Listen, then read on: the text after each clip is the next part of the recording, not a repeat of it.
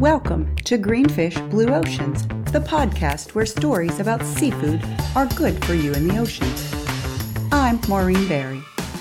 This week, I'm tackling I is for Ice and IUCN.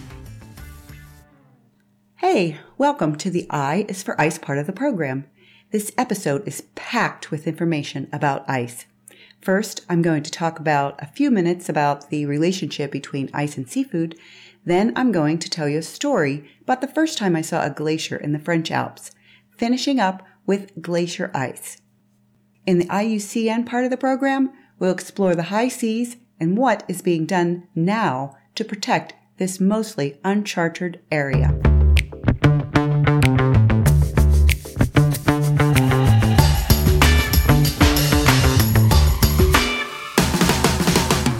So, it's no secret that ice and seafood go together. Hit up any grocery store or fish market and you'll see what I mean. Whole fish and shellfish are buried in shaved ice. And kudos to anyone in the shaved ice machine business. Now, since seafood decomposes quickly once it's brought out of the water, ice is critical to maintain freshness and flavor. But ice also slows bacterial growth.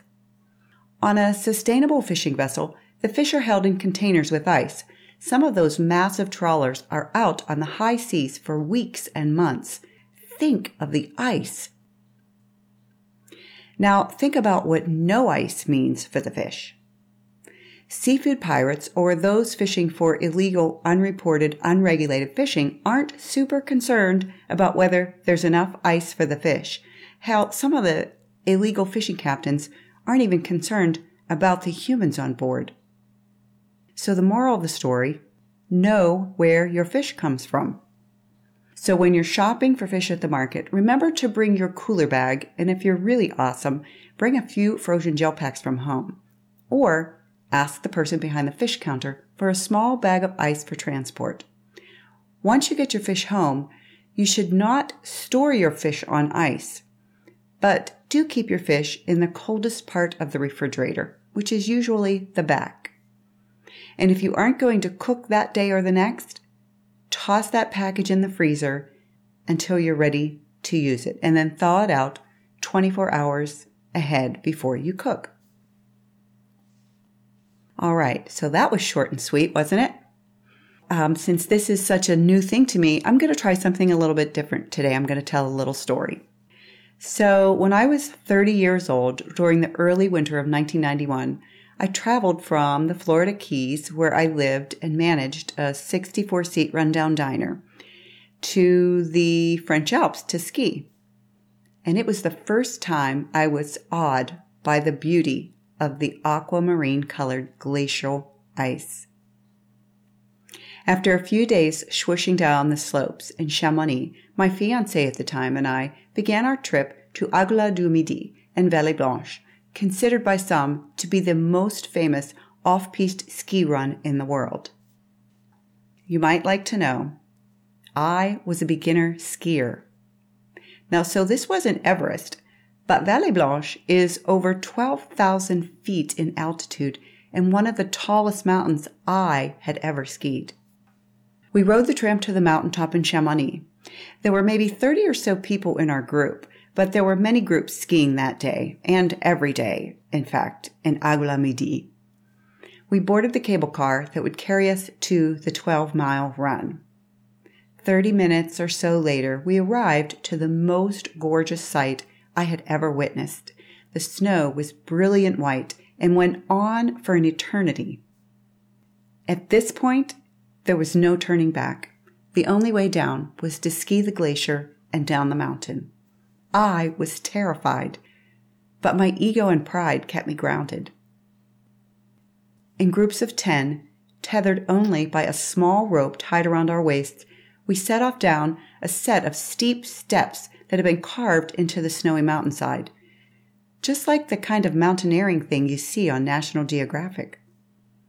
I held my ski poles in my left hand and held, or maybe clutched is a better word, a thick rope with my right hand. A sheer drop-off lay to my right. Untouched snow glistened like diamonds in the morning sun. The guides carried our skis. There were 2 guides per group of 10, or maybe 12, I can't remember. When I arrived at the bottom of the steps, a vast white plain spread before my eyes as far as I could see. It was early morning, and puffs of smoke from our breathing filled the air as the guides untied us and told us about our day journey back down the mountain. Stay with the group. If you start to lose control, God forbid, my inner voice thought, though Lord knows I probably muttered it out loud. And then they continued, snowplow, hard. Do not try to be a hero and help your fellow skiers if somebody skis off. I didn't think at this level of skiing that someone would be foolish enough to ski away from the tour. But sometimes fate has its way, no matter what one's intentions are. Just before lunch, a woman in my group lost control of her skis. I was near her when it happened. My gut impulse was to reach out and grab her. I'm sure I held my pole out and probably said, "Hey," or something vague. It's hard to remember because the whole day seemed surreal, like I was on my own Nat Geo adventure. And I might have said "hey" under my breath. I know for a fact I planted my poles as deep in the hard-packed surface as I could and froze. Then the guide's voice boomed across the vast wilderness. "Snowplow! Snowplow! Snowplow!" His skis cut across the ice after her. He could only stop her by skiing ahead of her and digging his skis sideways into the mountainside. She skied directly into him. They both went down. The second guide swooshed in to help. A crevasse lay 20 yards ahead of them. It was horrifying. That feeling of helplessness was unnerving. I remember being shaken to my core. I had no desire to be near her, as if her mere presence was bad luck. I felt sorry for her, and I was mad at her. Mad for marring my day with her, what, carelessness? I don't think that's what it was, but I don't think I was the only person that felt that way. Maybe I was. The thing is, it could have happened to any of us. But this is the woman who swooshed down the slopes with grace earlier in the week with my fiancé, when I waffled at the top of the mountain, afraid to ride down the moguls, only moving when they turned at the bottom and were out of sight. So I was jealous too. And my fiancé, a generous man, he was the bigger person, kinder, more mature. We did sit with her at lunch, and she was visibly shaken. He skied close to her after lunch and for the remainder of the day. I stayed away. I knew the dangers of extreme skiing on the glacier, but it was the thrill of the unknown, the excitement of conquering my fears. Later that afternoon, as we walked uphill in a single file with our skis slung over our shoulders, an avalanche exploded across the valley. You know, you hear it and think, what was that? But in your gut, you already know. And then you start to pray for survivors. The backside down the mountain was a sloppy, wet, heavy snow. Huge trees loomed. This was where I was afraid I'd get hurt. The shadows were long in the day, the air a bit warmer as I descended. I was exhausted and exhilarated. I unlocked the bindings on my skis in the parking lot. I was awash in emotion, wanted to kiss the ground and cry. My calves ached with relief. I headed toward the yellow school bus that would take me back to the hotel. My fiancé and the woman were on the bus, laughing and talking. I plopped into an empty seat, waved. She waved back, a grateful, enthusiastic wave. Her hands were crippled with arthritis. I knew that, but I didn't remember that on the mountain. And I wondered if that was why she couldn't stop herself. I felt a pang of regret for feeling so mean toward her. My fiancé blew me an air kiss. I could tell by the expression on his face he was proud of me for making it down the hill alone. I leaned back in my seat, shut my eyes, and a snapshot of that glacier, a wall of sea blue ice, filled my dreams. So what does that glacier have to do with seafood? well, stick around for the second part of the program.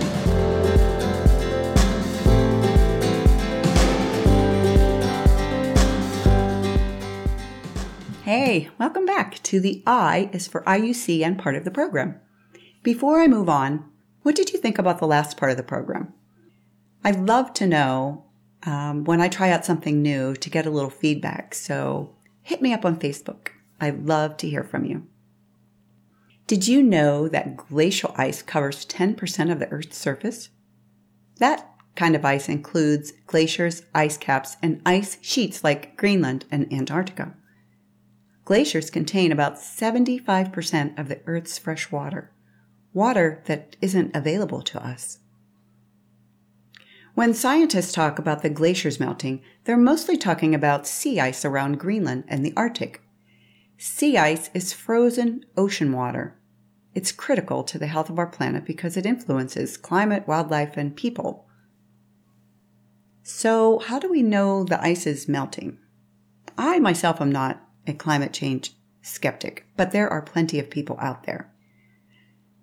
However, scientists use satellites to measure the ice melt, and they are telling us that the ice is melting, but they've only measured the sea ice since 1979. Now, I can assure you, if you've ever seen a glacier, and many of you probably have been to Alaska or have done some mountain climbing, you wouldn't think that a little melting ice would make a difference. These are huge, monstrous glaciers. But this is me talking, a layman. Scientists know better. There is much to learn yet about what the future will hold for us with this melting ice situation. One thing is certain, we can't go on with business as usual.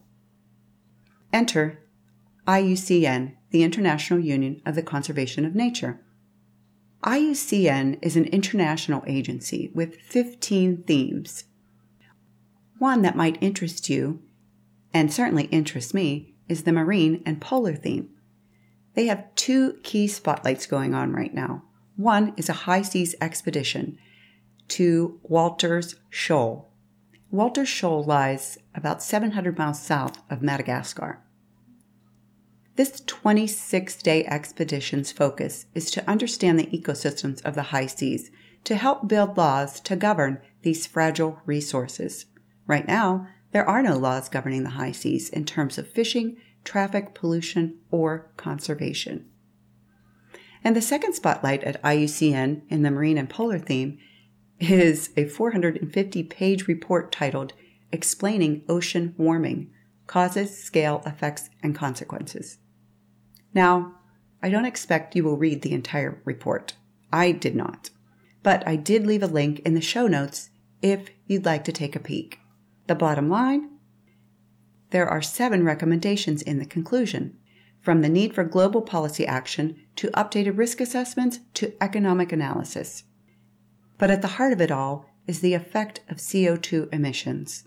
We must address the ocean in all parts when we talk about climate change, from the melting glaciers to the deep dark trenches at the ocean bottom, and every marine species and ecosystem in between.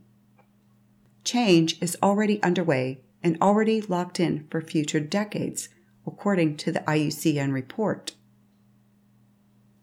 Change may not be obvious because we can't see it, but it can be altered. And it's up to us to make that change flow in a more positive direction. I'm wearing a t-shirt today from Phipps Conservatory in Pittsburgh that says, "If not us, who? If not now, when?" I think the T says it all, don't you? Do you need an idea about what you can do now? Head over to the IUCN website, sign up for its newsletter, find a job, become a member, join a commission, or, on a tangible level, plant a tree. Okay, that's a wrap. And thanks for listening to Greenfish Blue Oceans. Don't forget to subscribe on iTunes or Google Play. Next up, J is for jellyfish and Jewfish. Have a great 2 weeks.